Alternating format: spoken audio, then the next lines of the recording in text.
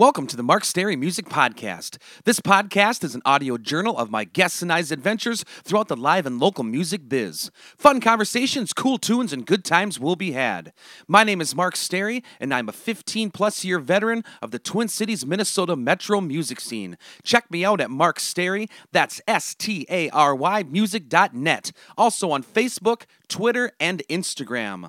My new album, White Knuckle Life, as well as my other original records, are available for download on iTunes, CD Baby, etc.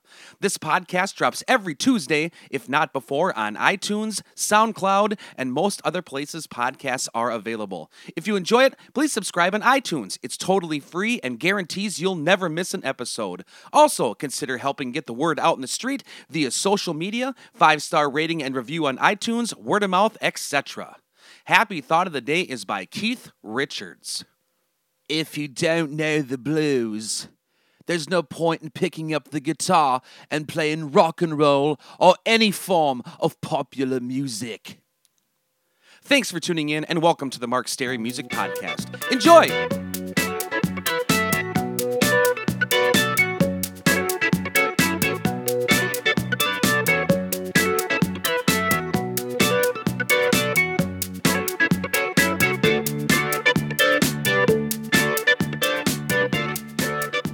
Welcome back to the Mark Stary Music Podcast, episode 27, last week's gigs wrap-up. Wednesday, I played a solo show at Lisa's Place in Carver, Minnesota. Missed Toots and Tanya working that night, but the go-home tacos were still excellent.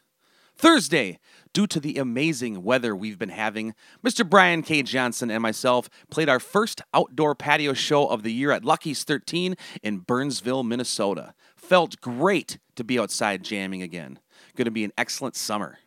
Friday, Brian K. Johnson and myself rocked out on the patio at Lucky's 13 in Plymouth, Minnesota. It was my therapy dog Copper's first show at Lucky's and it went great. Check out Facebook for photos. Thanks as always to the Stews Warriors group for making those shows so much fun. Saturday, Brian, Keith, Johnson, and myself jammed outside on the patio at Vanelli's in Forest Lake, Minnesota. Such a cool outdoor setup there. Thanks to all our friends for coming out. It's crazy busy. Looking forward to many more shows there this summer. Upcoming shows. Wednesday, April 20th, 2016. I'll be performing a solo show at Pub 42 in New Hope, Minnesota from 8 to 10 p.m. Thursday, April 21st, 2016. Brian K. Johnson and myself will be rocking out at Lucky's 13 in Burnsville, Minnesota from 4 to 7 p.m. Friday, April 22nd, 2016, I'll be playing a private show at Summerby Golf Club in Byron, Minnesota from 6 to 9 p.m. Guest this week is part 1 of 3 with an icon in the Twin Cities, Minnesota music scene, Pat Hayes of the Lamont Cranston Blues Band. He's a huge influence on me and many other musicians, and it was an honor to spend time with him. Thanks to Rico Anderson for the hookup. Pat and I discuss harmonica playing, Muddy Waters, driving Junior Wells and Buddy Guy to Stillwater Prison, and also the origins of the Lamont Cranston hit Upper Mississippi Shakedown. Enjoy the conversation.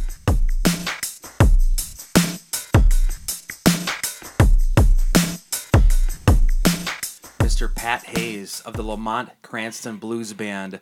Welcome to the Mark Stary Music Podcast.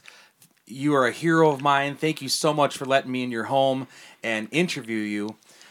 We've had an awesome time so far hearing about Pat's fishing trips that are superhuman, but he's got photos to back it up.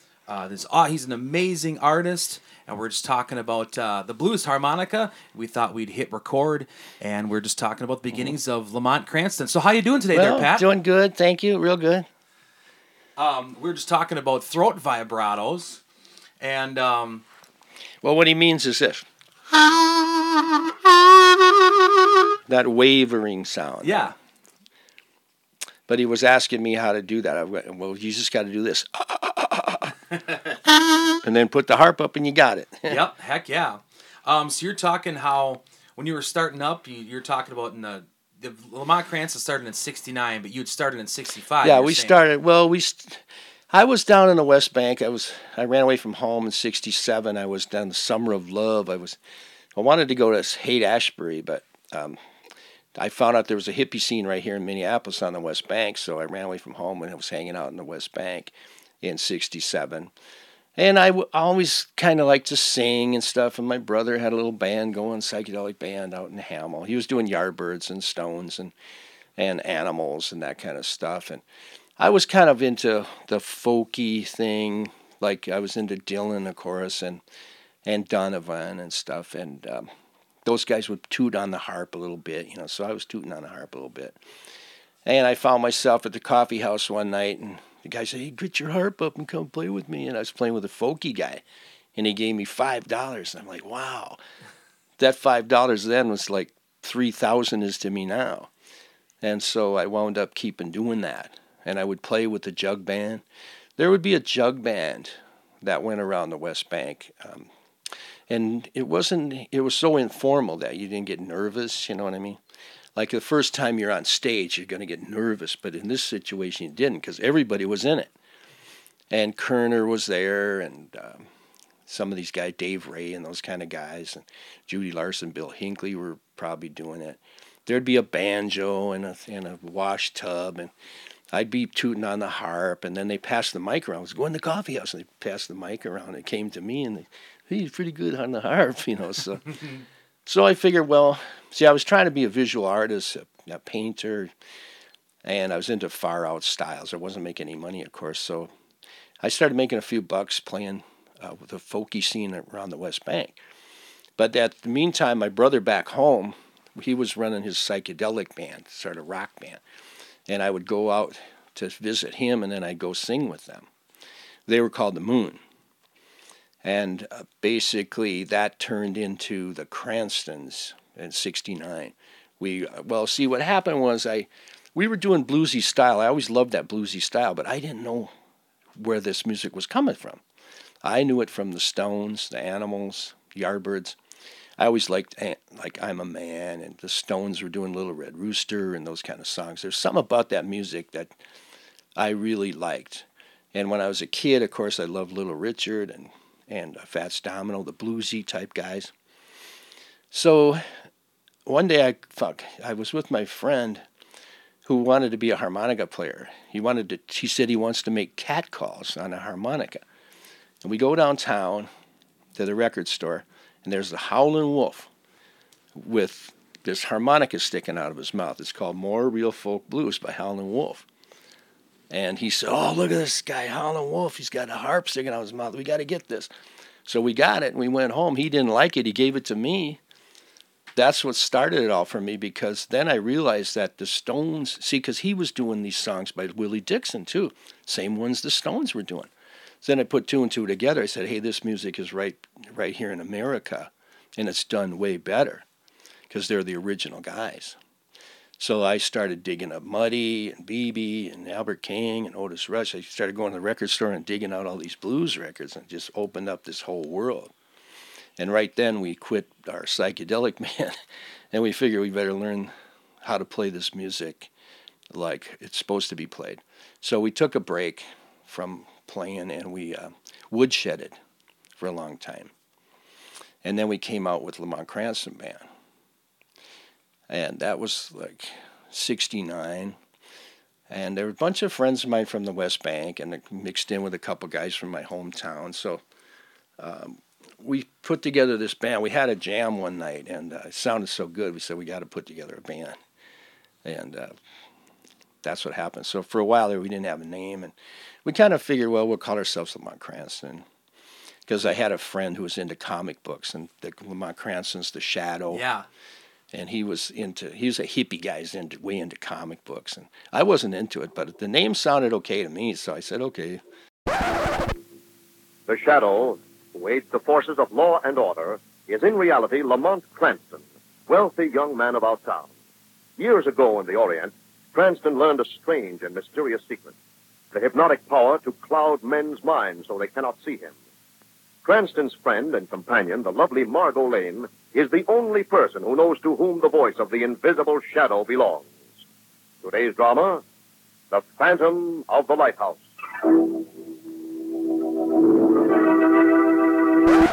But then we went and got a few gigs. we'd play parties and stuff and keggers and out in the country. But then we came down and played down the West Bank at hippie love-ins and stuff. And then we finally got a gig at the Triangle Bar.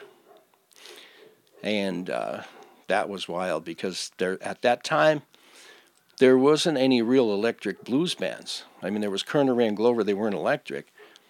There was soul bands, of course. But there was no real electric blues band except for Mojo Buford, who was playing mostly around the black clubs. And when we came in, we auditioned at the Triangle Bar on a Wednesday night. He said, you can come up and play for an hour. And I didn't want to go down there because I was afraid of that scene. Yeah. You know, I was a Donovan peace nature guy. I did not like the bar. I thought, this is bad. This is not good. People are drinking there. And so I was kind of scared. But we went down there and we started to play, and people went nuts. They said, they ran across the street to the Viking. They said, get over to the Triangle. They ran down to the one on the corner at the 400. Wow. And said, get over the Triangle. So within 15 minutes, the Triangle got packed. And everybody was going crazy. They'd never seen nothing like this. Do you happen to remember what was on the set list that night? It was probably Help Me was probably one. Got My Mojo Working, probably Checking on My Baby by Sonny Boy Williamson. Hoochie Coochie Man, of course. Sweet Home Chicago, all the classics. Yeah. All the classics. And we were trying to learn those. And, you know, I was up there 18 years old. I was jumping around like a Mexican jumping bean. And Bob Bingham was the best guitar. You know, he was a really good guitar player. He's the one that you know, asked for us to get that gig down there. And, of course, they loved it. And they said, we want you back every Wednesday night. And so the boss man pulls out a drawer of phony IDs and hands me one, hands this other guy one, says, whip these out if the cops ever ask you. Wow. And every Wednesday night got crazier and crazier down there. Wow. And you said there was, at the time, very few blues bands in No, in the there area. was, no. There wasn't not electric blues bands, but there was some starting around the same time. There was Mill City Blues Band that was really good. That was Roy Alstad, 3-piece. It was kind of like Cream. When I saw them, I thought they were like Cream. Great singer, like a fantastic singer. He was like a Stevie Winwood. And then his style of guitar playing was awesome. It's like he mixed Led Zeppelin with John Lee Hooker, and it was awesome. Then the Barking Ducks was starting around that time. Willie Murphy was a couple years later. Willie and the Bees were like a year later. And those are the 3 or 4 that started. And you were asking me, you know, how I ran into all these other harp guys. Well, see, in those days, you didn't have a million blues bands in each town. There'd be 2 or 3 in each town. And we were pretty much aware of each other. Because when you started to go, if you started to make a record or you started to go on the road, you were now exposed to other blues bands through the country. And we were all at that time trying to help each other. We weren't in competition. We weren't trying to blow each other away. The way I was looking at was, I love this music and I want to turn people onto this music because they deserve to enjoy this like I'm enjoying it. Like when I put that Howlin' Wolf record on, I was like in seventh heaven. And I'm thinking, I got to get my friends to get turned on to this stuff.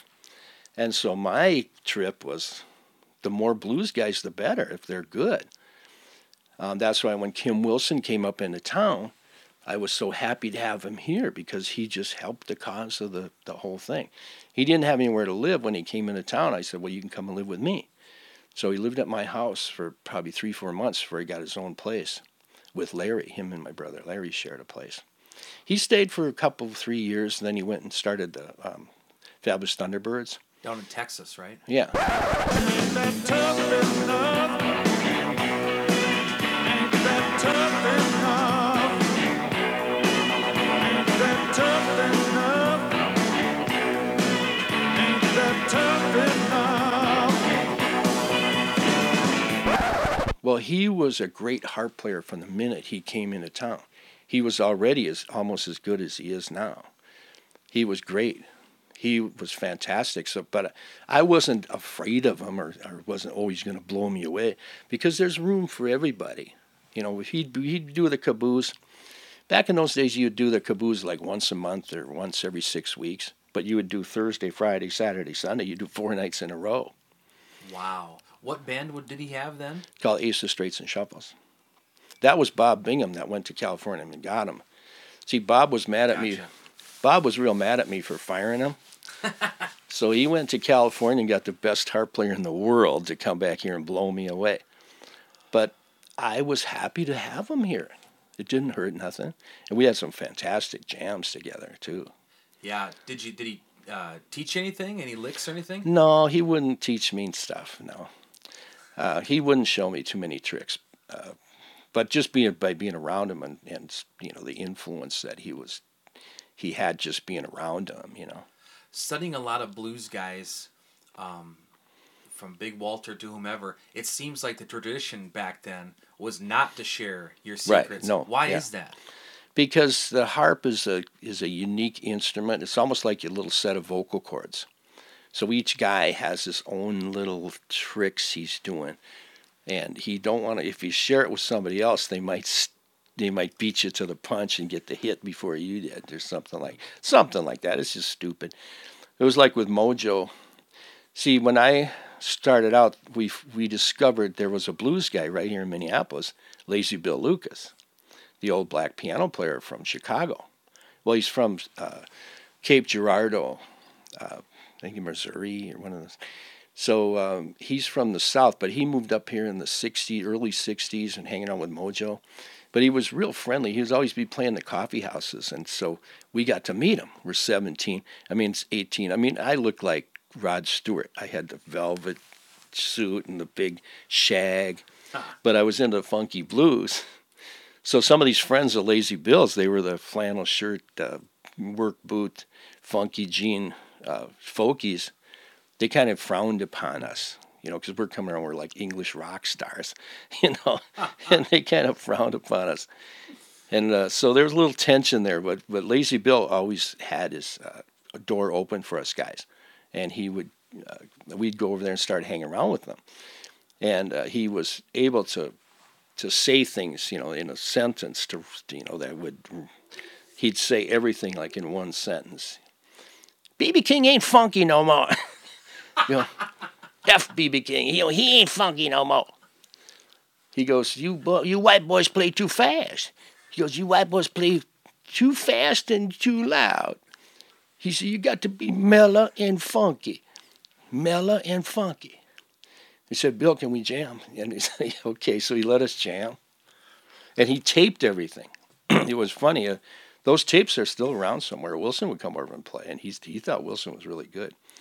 And we'd go over there, and there'd be Big Joe Williams would be over there. And then we'd go over there, and Buddy Guy and Junior Wells are over there. And I'm 19 years old. Yeah. They all knew him from Chicago. So when they came into town, they'd go visit Lazy Bill. And you'd walk in, and there'd be, you know, you never know who's going to be in there. We went there one time, and Buddy Guy and Junior Wells were in there.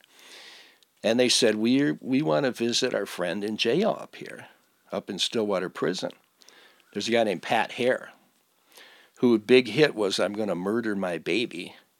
And that's what he did, and he wound up in Stillwater Prison. I'm gonna murder my baby. Yes, I'm gonna murder my baby. I just thought you'd like to know, George. Yes, I'm gonna murder my baby.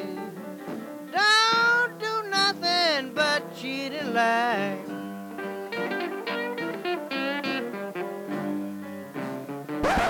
And he was buddies We with brought Buddy Guy we and brought Junior Wells. Yeah, we drove him up there on a cold January day, and Junior Wells just looked out the window with a mean look on his face and did not say one word. But Buddy Guy was real friendly to us. But Junior Wells did not say one word. We brought him up there, and we waited for 2-3 hours before they got done, and then they came, and we brought him back. We wound up playing in Stillwater Prison one time and had Pat Hare play with us, come up and jam with us. He had a band in there called Sounds Incarcerated. But most of the other guys were into soul music, you know, the latest hits and stuff. But we'd go over to Bill's house, and it was a lot of fun. He would introduce us. He'd teach us how to play the blues right, hopefully, you know. And the big one was Muddy Waters, when we got to meet Muddy Waters. That was the big one. Where did you meet him at? There was a club on Lake Street called Silver Dollar. It's kind of down where the freeway crosses, where 35W crosses Lake Street, a little bit east of there. There's a McDonald's over there now. There was a big ballroom there called Silver Dollar, and we played in there.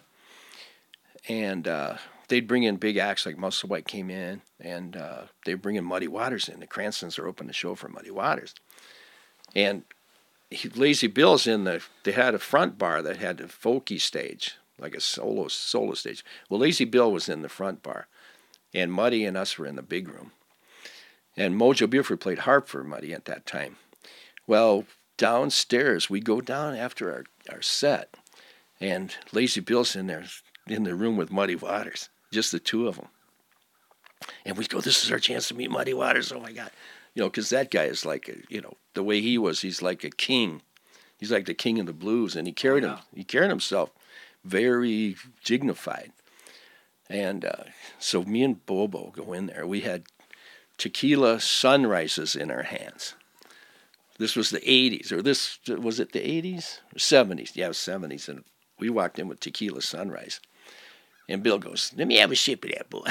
And he goes, tastes terrible. Spit it all over Bob. Right in front of Muddy Waters. And he goes, them Cranstons is pigs. Them Cranstons are pigs. Because we went over to his house and we drank all his beer. After that, he charged us 50 cents a beer after that. He says, Bill, you got any beer? He's like, 50 cents a beer, boy. Well, he told Muddy Waters, see, when he had a few drinks, he'd get a little ornery, you know. And them Cranstons are pigs. And Muddy was just sort of laughed, you know. We're like, oh, my God. But we didn't really talk to him. There wasn't much to say to Muddy Waters. But we ran into him again at this, when we were playing at the River Serpent in St. Paul. We opened the show for Muddy there, too. This time he came up, well, after the show, it was probably 3 in the morning. You know, we could sit around that place all night if we wanted to, but he came up about 3 in the morning or 2:30 and sat down at the bar with us. And Rico got a really good picture of him, and our other friend goes, Muddy, what's a hoochie coochie, man? He goes, you know. He poked him in the ribs, you know.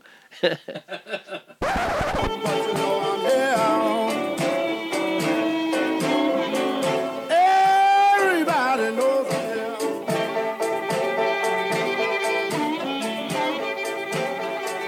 Well, you know the hoochie coochie man. Everybody knows I'm here.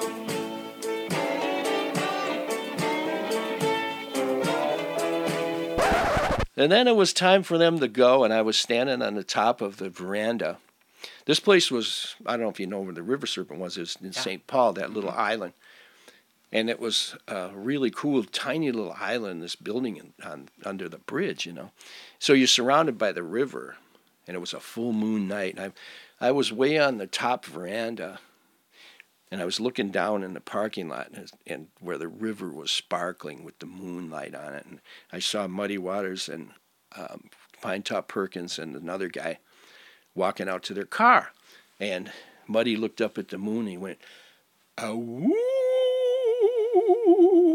And I went, oh my God.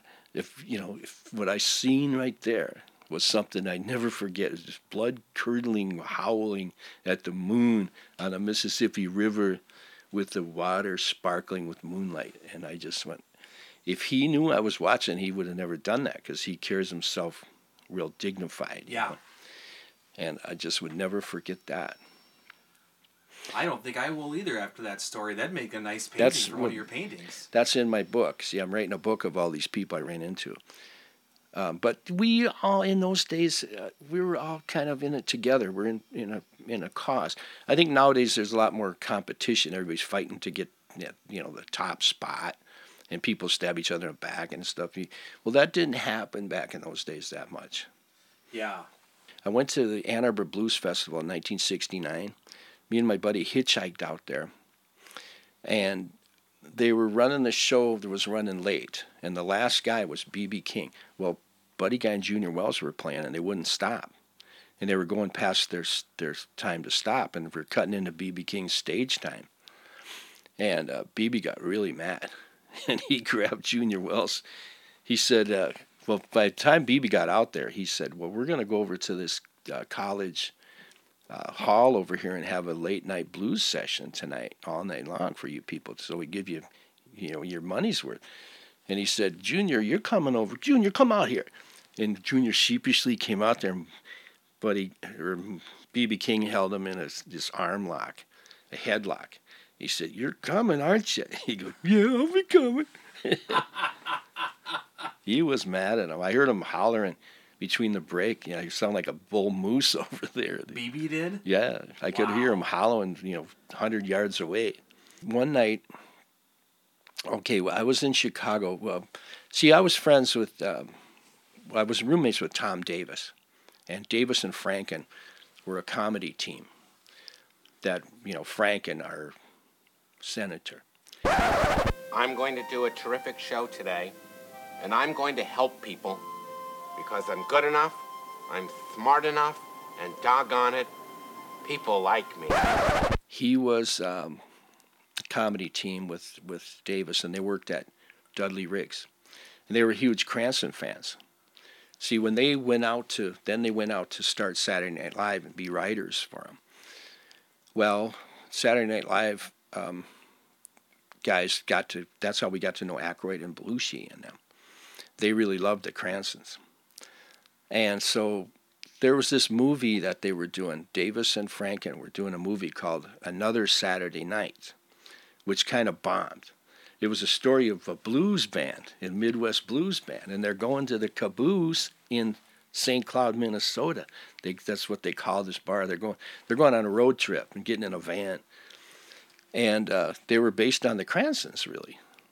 So they were doing Shakedown in this place they called the Caboose. It was supposed to be a fictitious bar in St. Cloud, but they were going to record the soundtrack for this in Chicago, and they asked me and Bruce to come to Chicago to record this soundtrack and of Shakedown. They wanted me on the harp and then Bruce on the piano, but they had other musicians to cover the rest of the stuff.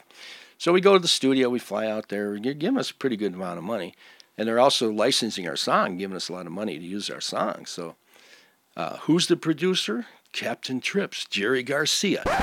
Driving that train, high on cocaine. Casey Jones, you better watch your speed. He's sitting at the control board. And we started to play a little bit, and he said, hey, you guys sound good. You're professionals. I'm going back to the hotel and watching my favorite movie, Voyage to the Bottom of the Sea. And then, so the gig, well, you go ahead. I'm taking I was going to say, Mr. Pat Hayes, this show can only be a half hour long. Do you mind doing part two? Can I ask you a few more questions? Oh, sure. Okay. So I always do a story behind the song segment every week. And so I was going to ask you, what's the story behind Upper Mississippi Shakedown? Well, there was a time like back in probably 1980, 81, where I was like burnt out. I was fried.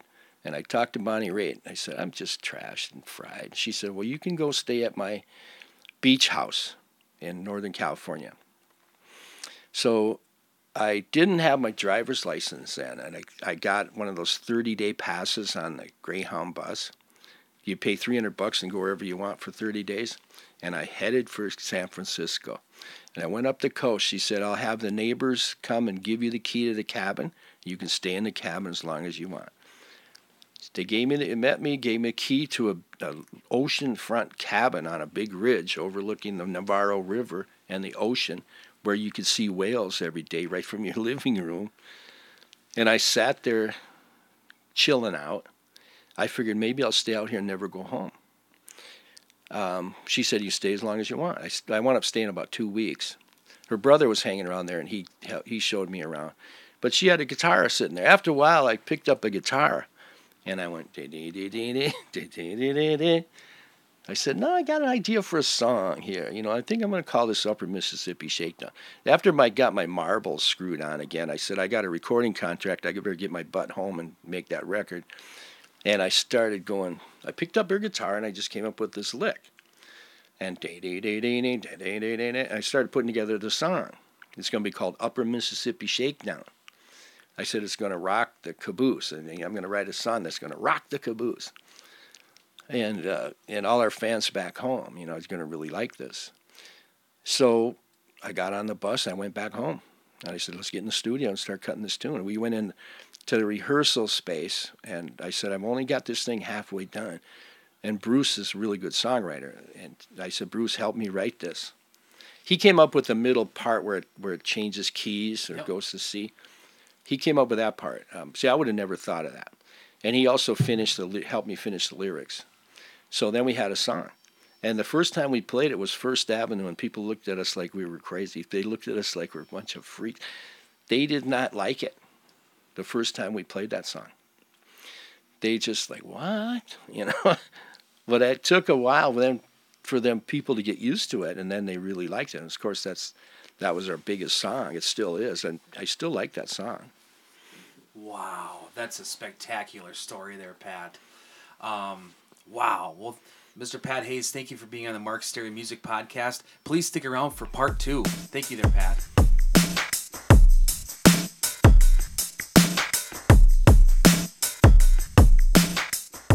Thanks for tuning in to this week's edition of the Mark Stary Music Podcast. Hope you've enjoyed the program. We'll see you back here for a new podcast about life and times in the live and local music scene each and every Tuesday, if not before, on iTunes, SoundCloud, and most other places podcasts are available. Also, if you get a chance, please go check out some live music somewhere. It could be a great and worthwhile experience. Life is short. Go have some fun. Till next time. Down by the river tonight.